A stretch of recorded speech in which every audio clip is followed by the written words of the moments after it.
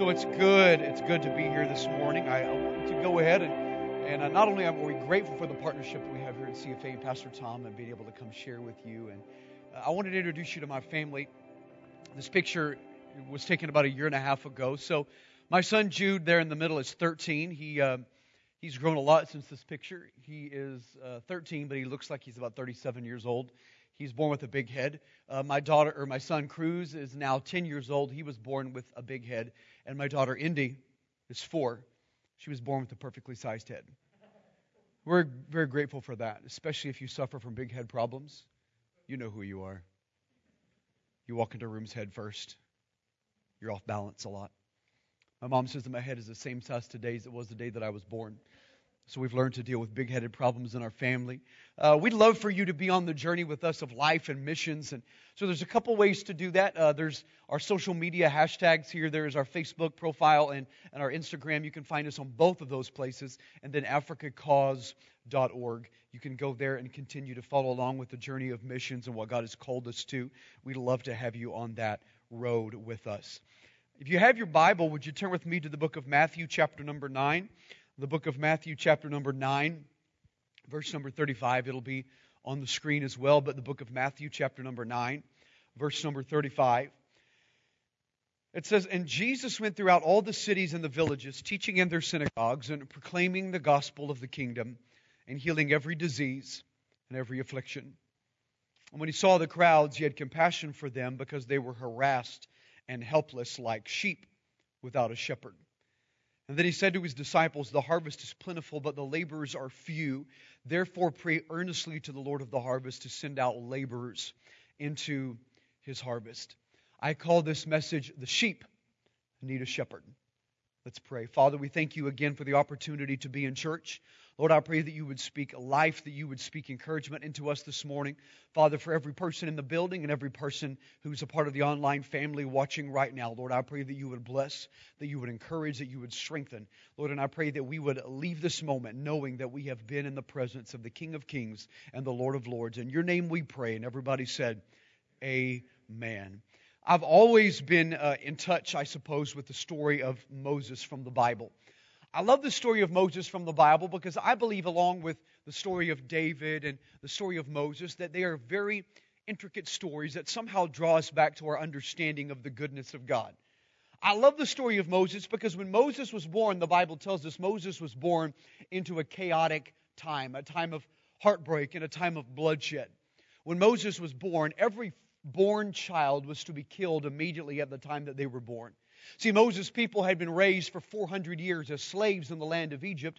And when Moses was born, it was the edict, it was the dictate by the Pharaoh, the most powerful man in all of the land, that every boy born immediately was to be slain. Every girl could live, but every boy could die. He was trying to eradicate their bloodline. He was trying to eradicate the Hebrew people that had grown exponentially over the last 400 years, and he was concerned about their life, about their existence. And when Moses was born, the Bible tells us in one version that Moses' mom and dad saw that he was beautiful. One version says that he was special. Another version says that he was unique. And so when Moses was born, his mother and father did not allow him to be killed. They refused to allow their baby boy to die. So for the next 3 months, they hid him and they protected him, hoping to somehow avoid his death. See, I'm the father of 3 beautiful children. 2 of them are big-headed and 1 is perfectly normal. I'm the father of 3 amazing children that I love with all of my heart. One of them is my favorite. The other 2 I deal with, but I love my kids. I love that God has given me 3 kids, but the truth is, there's not a mother and I'm joking. I hope some of you know this. Some of y'all you're like, he doesn't like 2. No, I'm joking. I have 3 kids. But I know that every mother and father, at the moment that your child was born, you were in awe of that moment. There's not a single mom and dad in this room that looked at that child, went in for the first time to be able to hold it, to be able to see it, looked down into the eyes of that child and said, "Really? This is what you've given us. 9 months and this thing." Every mom and dad was in awe of the beauty of that child, that boy, that girl. And so when Moses' mom and dad protected them for 3 months, it probably wasn't unique for them, but they knew that God had something extraordinary in store for their child. In fact, I'm the type of person that believes that from the moment they saw this boy, they knew that there was a destiny and a legacy for him to be able to walk out and to live his life through. And 3 months later, after they could no longer protect him, he was too loud, there was too much for them to do, they put him inside of a reed basket. They put the reed basket on the Nile River, and they prayed that God would provide for their child. But it is like the providence of God, and not to do anything by mistake, that when they put him in the reed basket, it happened to be at the place where the daughter of the Pharaoh, the daughter of the man that wanted him dead, happened to be coming to bathe in the water. She took him into her home. She raised him as her own. She protected him. She watched over him. He should have been raised as a pauper, but Moses became raised as a prince. He should have been raised in a place of poverty, but he was raised in the lap of luxury. Moses, his life immediately changed. But it's also just like the providence of God that the very woman who had given birth to him became the caretaker that was brought into the home to begin to watch over the boy that she had to give away. It's just like God to begin to provide a way when there seems to be no way. See, there's some of you in the room this morning that you're looking at life and you're looking at circumstance and you're trying to determine how God is going to make a way in the middle of the season that you find yourself in. I want to encourage somebody. When God shows you that there's an opportunity, He'll make a way for the opportunity. When God shows you that there's a way, He will provide the way in the midst of the season when we don't seem to understand why it is the way that it is. There's something called faith. It means when God shows you something, He provides the way, and my responsibility is to walk by faith in seasons like this. It's one of the hardest things that you will ever do, but probably one of the most growing things that you can accomplish. To walk by faith and not by sight. I'm seriously going to get off my message time if I go down this trail. I want to.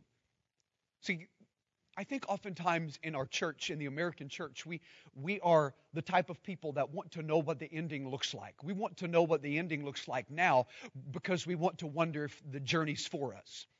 The Scripture says that He's been a lamp unto my feet and a light unto my path.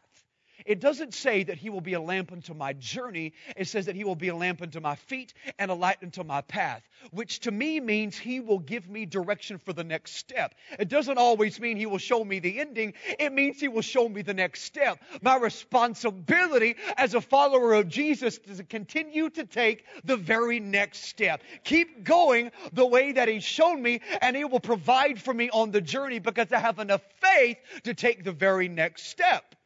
That's one of the hardest things you can do, but once again, a growing opportunity for you and me. And so Moses began to hear from his mother, I believe.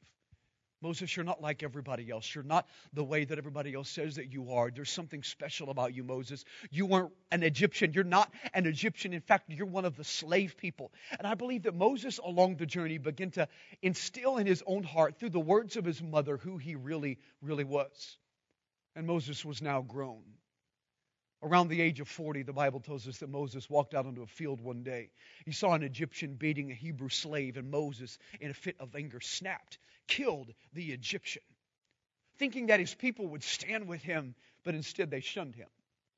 And for the next 40 years, Moses, in the middle of the desert, wandered in exile as a shepherd, as a sheep herder, until one day he saw a bush that was on fire, but the bush wasn't being consumed. Certainly, in a moment of curiosity, he goes and he stands in front of the burning bush. Standing there in front of the burning bush, he heard the word of the Lord say, "Go back to Egypt and say to Pharaoh, 'Let my people go.'" Go back to the land that you've abandoned. Go back to the land that you've been in exile from. Go back to the land that you've escaped from. And I want to draw your attention to the words that Moses said to God. He said, "Lord, find someone else." In other words, he said, "Lord, no." Do you know what the definition for the word Lord is? It's master, chief, chieftain. He said to the Lord, "Master, no." As I get into this message over the next few moments, I want to submit to you something. I want to submit to you that if God ever calls you out of something of comfort, for you to begin to do something you recognize now you cannot do on your own, and your answer to Him is no, He's not actually your master at all. He's not truly Lord at all. About a year and a half ago, the Lord began to draw my wife and I from everything that we knew to embrace something that we did not fully understand or comprehend or weren't even sure that we really wanted to do or to go forward in. And we had to make a move because of that. She said, Jacob, she said, I want us to buy a house. I want us to buy a house with character. Y'all know what that means? It means let's buy an old house with old house problems. See, I need you to understand something. I am not a handyman. I've got one 3-inch screwdriver that came with the TV we bought 10 years ago. Fortunately, the TV came with the screwdriver because I have taken care of many projects over the last 10 years with a 3-inch screwdriver. If it can be done with a 3-inch screwdriver, I can do it. Otherwise, it sits in the box. I am not the guy, maybe you got a guy in your life like this. I am not the guy that goes to his floorboard of his car, rustles through McDonald's wrappers, and comes back with enough tools to take on the project. That's not me. I don't know what I'm doing. And so I've become frustrated. I'm not going to lie. I've become frustrated over the last few months. A few weeks ago, I walked into my kitchen. I'm totally serious. I walked into my kitchen late at night. I was hungry and I was angry. I became hangry. And I walked into the kitchen with a little bit too much vibration. One of my cabinet doors fell to the ground. We found a metallic tube coming up through the floorboard of our kitchen. We don't know where it comes from. I've investigated. I don't know where it goes. I'm starting to become frustrated with things in my house. I went into my garage a few weeks ago and found a crack in the length of the ceiling of my garage. And I went to my wife and I said, you've asked me to take on the projects of a home, and I'm not a handyman. I don't know what I'm doing. And to be honest with you, I've become frustrated. And this is what she said to me. She said, Jacob, I think you need to find someone who understands the problems and the pain of an old house so that you can partner together and begin to get through the pain of your current situation. So I felt like I needed to spiritualize that a little bit. So I feel like somebody in the room needs to be reminded of this. The current pain that you're in right now is only a temporary problem as long as you have the right partner fighting with you. See, we go through too much pain in life because we don't have the right partner fighting with us. We need a human touch, and so we settle for a one-night stand. We need love, and yet we give into lust. We need Jesus, but we settle for any person that tells us that we're the right thing right now. But the answer to your problem is found in who you partner with. So I want to put this thought in somebody's head. Some of you have not come to the realization yet, but you are the answer to the problem that you have not even yet begun to ponder.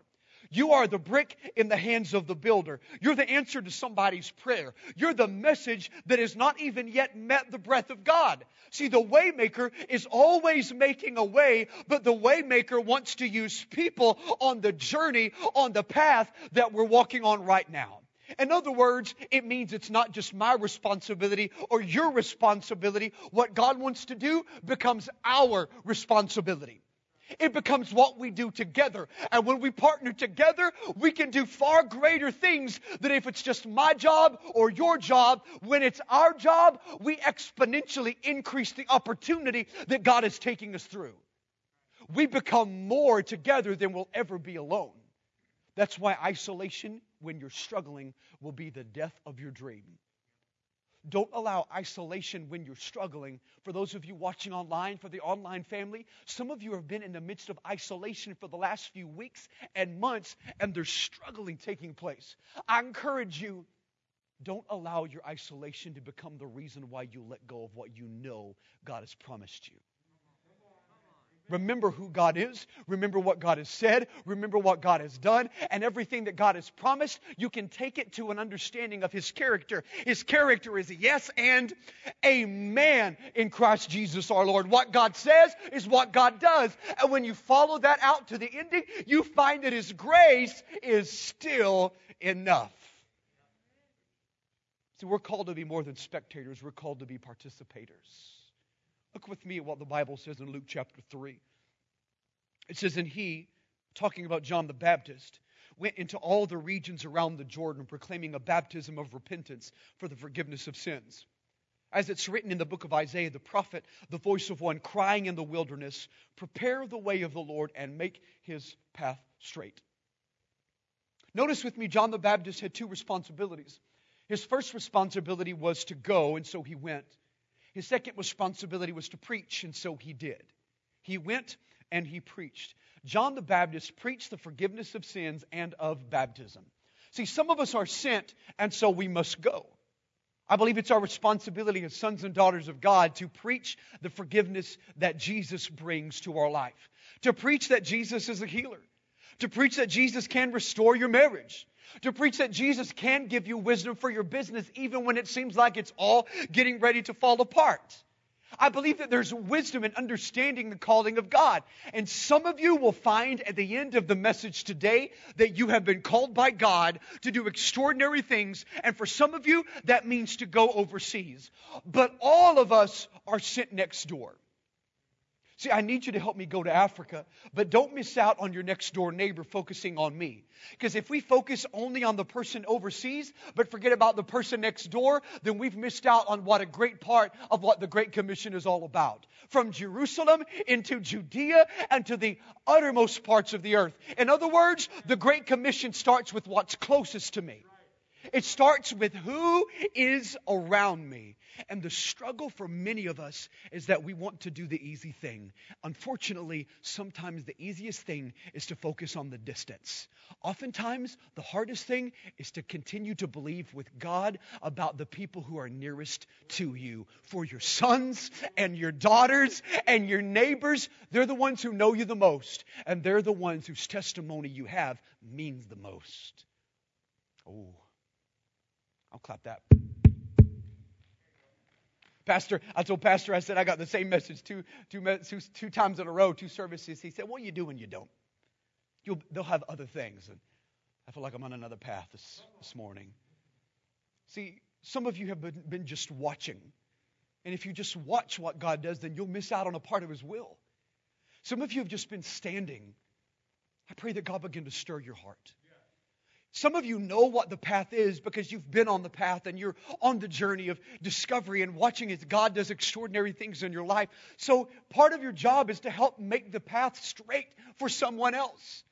So the application becomes to you and to me. I'm going to go. I pray that God sends some of you. I'm going to preach, and we're all going to preach. But the story's been a little bit different for me. I've been going since I was born. When I was born, my mom and dad pastored a small church in Mount Ida, Arkansas. You have no idea where it is.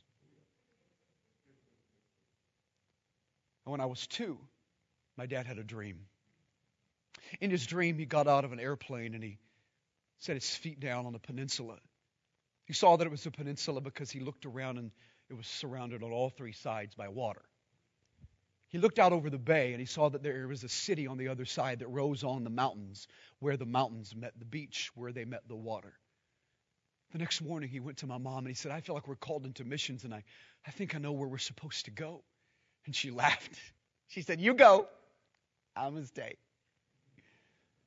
So for 7 years, my dad processed and pondered that dream until the Lord began to speak to my mom. And together they went and they sat in front of a group of men and women to talk about the possibilities. They mentioned several countries in Africa that needed a missionary, and one of them said, we need someone to go to Sierra Leone. My dad said, tell me about that place. And the missionary said, well, when you land, you're going to land on a peninsula. And when you get out, you put your feet down and you look out over the bay of water, and on the other side, you'll see that there's a city on the other side that rises up over the mountains, where the mountains meet the beach, where they meet the water.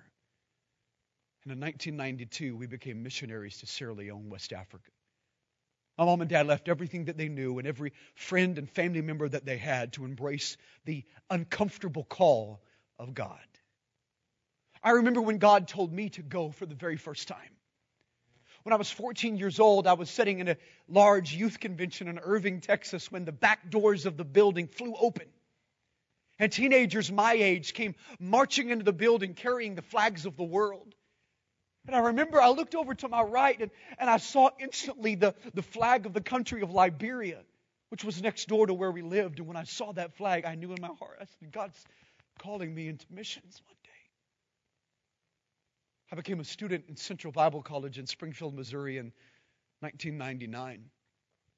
I felt like the Lord wanted me to be an evangelist at that time. So I didn't know what to do. I sat on the floor of my dorm room and I called pastors who didn't know me, had no relationship with me. I prayed that God would create an opportunity. I found out that I was timid. See, but I've learned something over the years about the character of God. He will take your timidity and He will turn it into a tenacity. God will take the thing that gives you concern and it will become the thing that your cause is all about. He will cause you to fall in love with His business. And in case you and I need a reminder, the business of God has always been about the rescue of lost sons and daughters. At the end of the day, there is a business that God has called us to. And at the core of the message of Jesus is the cross of Christ that we are pointing people to every day. And the cross of Christ is the business of God for your son, for your daughter, for your best friend. It's His business, and His business is a rescue mission. It's to bring people into relationship with Him. And if we will be used by God, He will take the thing that gives us fear and He will cause it to be the thing that we are all for, as long as we pursue that dream. And then again in 2013, God said to my family, go again. See, for the love of a city, we moved here. We actually moved to the West Valley, to the city of Glendale, and we began the process of planting a church called Compel. And over the course of the next 5.5 years, we saw a thriving church. Hundreds of people came to know Jesus, and marriages restored, and sons and daughters who were rescued. And we felt like we'd become the parents of a church that we believed God had called to become a movement. And then I felt like I looked into the face of God standing in a burning bush. And He began to speak to me. In all honesty, I found myself walking away from the voice of God. I thought that if I could just stay on the move, continue to do good things, then maybe God would have to catch up with me. Don't allow the good things that you do to become the enemy of the great things God has called you to. If you focus only on the good things, thinking that somehow that God can't catch you where you are, you'll end up living your life doing some very good things, but never fulfill the great things that God has destined you from the foundation of the world to actually become a part of. The good things in your life will be things that people applaud and they laud. But if you're not careful, those good things will take away from the great things you were meant to accomplish with God's purpose in you. I found out I was saying no to God. I felt like I was saying no to God, and sometimes the way my kids say no to me. Come here and get a drink. No. Come eat the sandwich. No. You really have to have ranch on your chicken? Yes. I wanted to say no, but it's just not true. I feel like the Lord began to speak to us. I've learned in my life that I don't like being unsettled. In fact, I've decided that it has all to do with my comfort. It has to do with my comfort, and so in my discomfort, I would rather say no to God. And see, when we tell God no, we tell God that my fear is greater than His ability. When we tell God no, we say that His strength cannot help my weakness. When we tell God no, it becomes a rejection of His plan for me. And when I say no to God more than I tell Him yes, it's more than my preference. It's truly all about my pride. In my pride, I want to tell God no, because in my preference, I want to stay rooted in where I am. You will find in this life that your comfort will always be the enemy of your progress.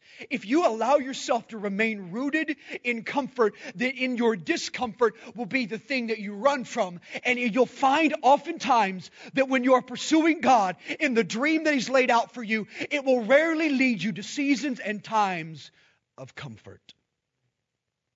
It will regularly lead you to seasons and times of discomfort. I want you to understand that when I pulled my children together, we sat on the steps in our home. We told them what God had called us to. We asked them to leave every friend that they had, the only church that they'd ever known, to pursue God for the sake of the continent of Africa. My 8-year-old son at the time, Cruz, put his head on my chest and he wept. And then I did too.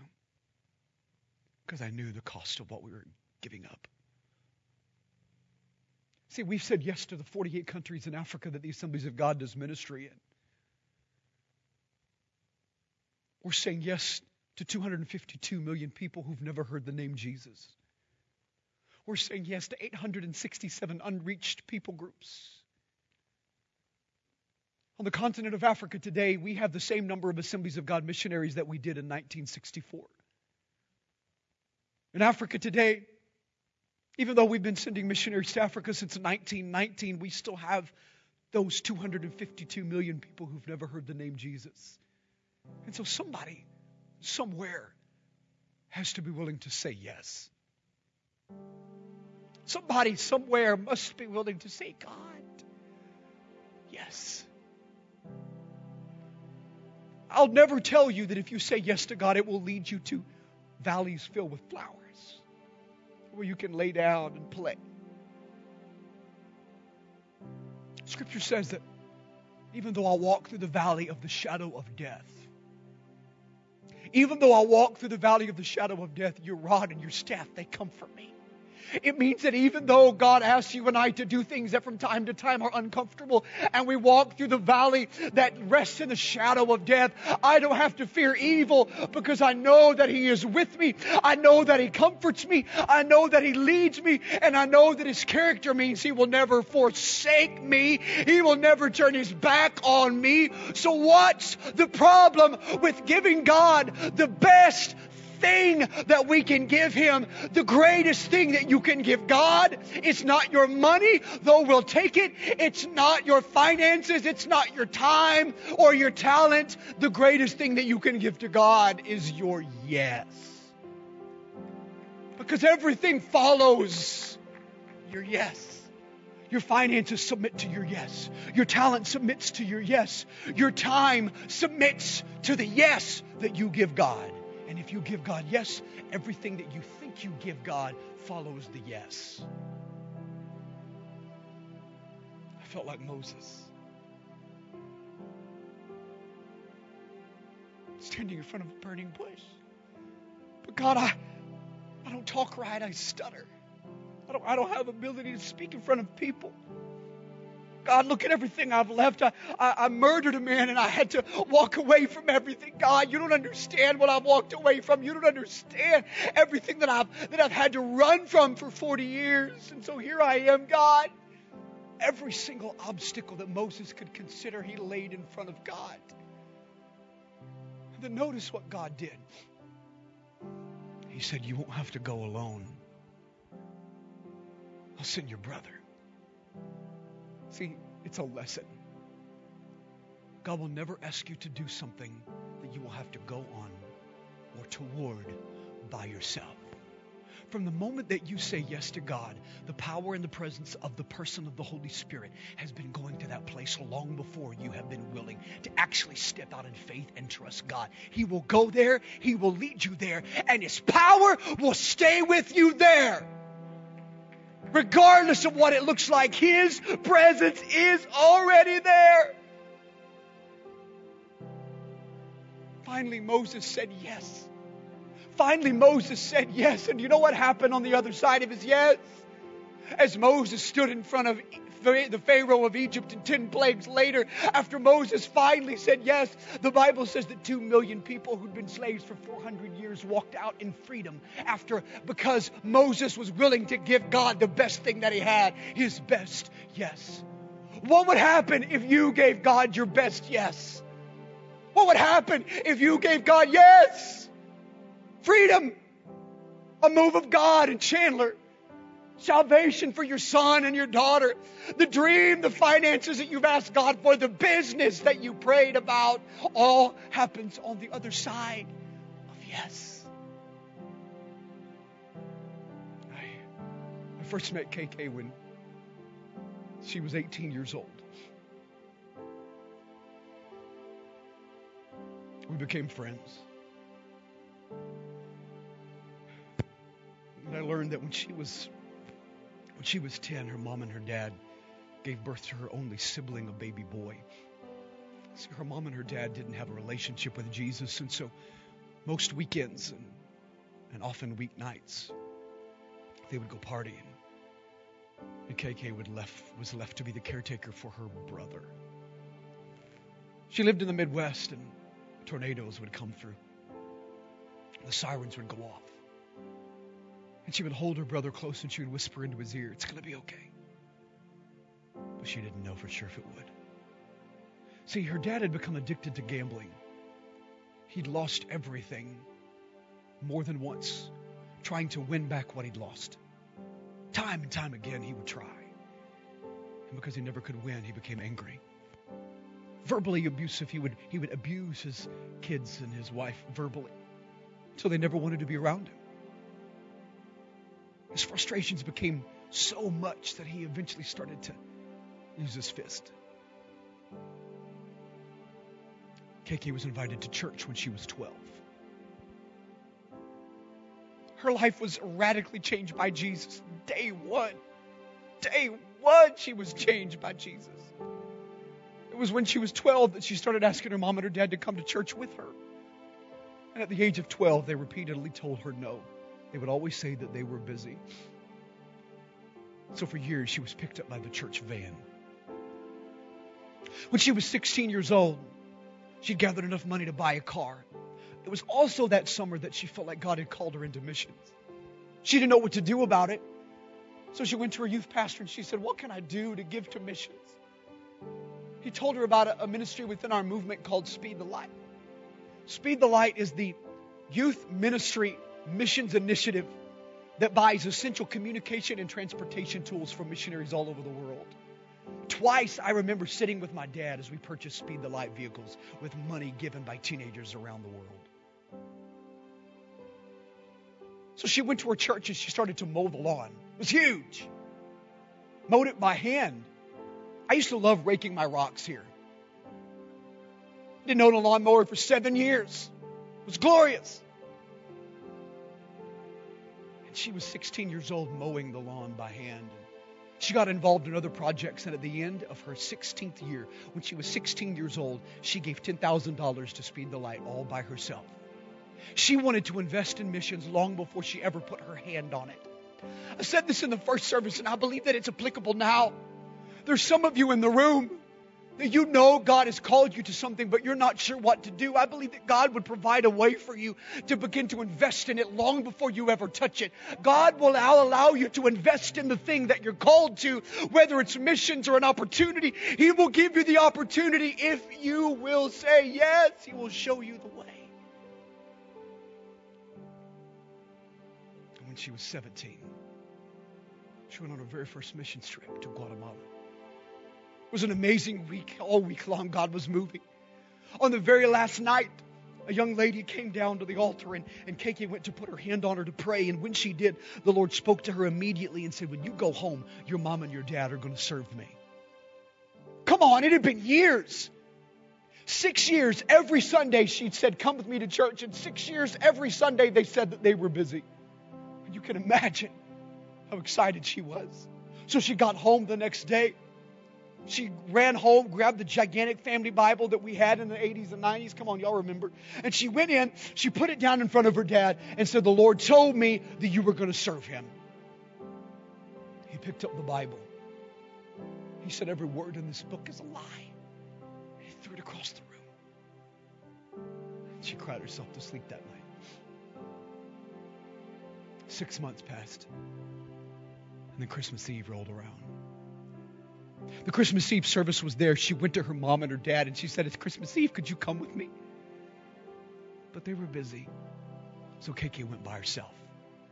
And she sat on the front row. Pastor preached an amazing message. And at the end, he said, "I feel like there's somebody in this room that wants to give their life to Jesus." Everybody in the building, he said, "Close your eyes, bow your head." And then KK did what everybody in this room has done before. You're a liar if you say you haven't. She bowed her head, but she opened one eye. She kind of looked around the room. And when she did, some movement caught her attention. Her mom and her dad were walking down the aisle. She'd never seen him in church before. Her dad had a suit and a tie on. She'd never seen that before. On that Christmas Eve night, her mom and her dad were the only two people who gave their lives to Jesus at First Assembly of God in Independence, Missouri. All because of the determination of a 14, a 16, a 17-year-old girl that was not going to let obstacles stand in her way. Imagine if she would have said, God, there's no way I can do this. Look, my mom and dad don't serve you. How am I going to go into missions with everything in front of me, God? It's a reminder that there's no mountain in your life that God cannot move. There is no water that sits in front of you that God, who's parted them before, won't part them again.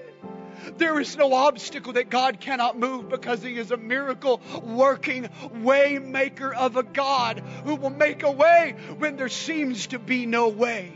And I can tell you that after knowing her now for 19 years, having been married to her for 17, I've never seen her dad angry. I've never seen him lift his voice. See, today, we are almost there. We're almost done with this season of raising our funds to go to Africa. Simply because I believe my wife, when she was 17, said, I'm not going to let obstacles remain in my path. If God has called me, He'll show me how to get there. When you give God the best yes that you have, He will take care of the rest. The only thing that He's looking for is the yes. Don't overcomplicate the plan, the will, your future by trying to figure out everything on your own. That's not your job. Your job is to give God the yes, and He'll bring freedom on the other side of your yes. Your job is to look at the burning bush and say yes, and then let God take care of everything on the other side. So how about that? How about you? Is there a yes in you? Is there okay in you? If there is, then maybe you can give that to God today. With every head bowed and every eye closed, please don't look around for just a moment.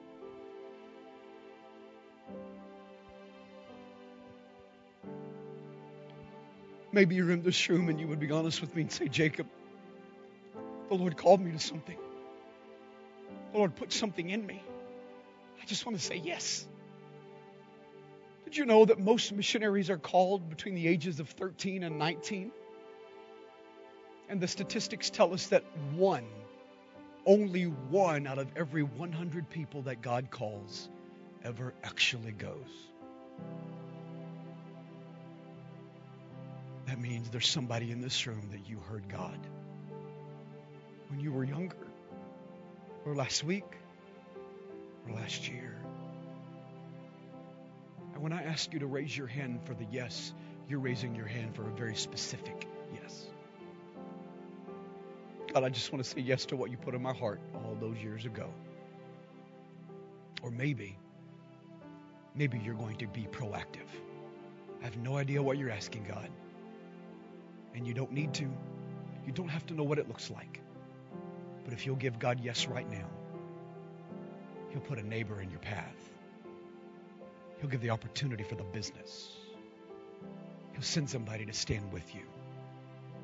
So I'm going to count to the number 3, and then I'm going to briefly pray. If you're in the room and you will honestly say, God, I give you the yes.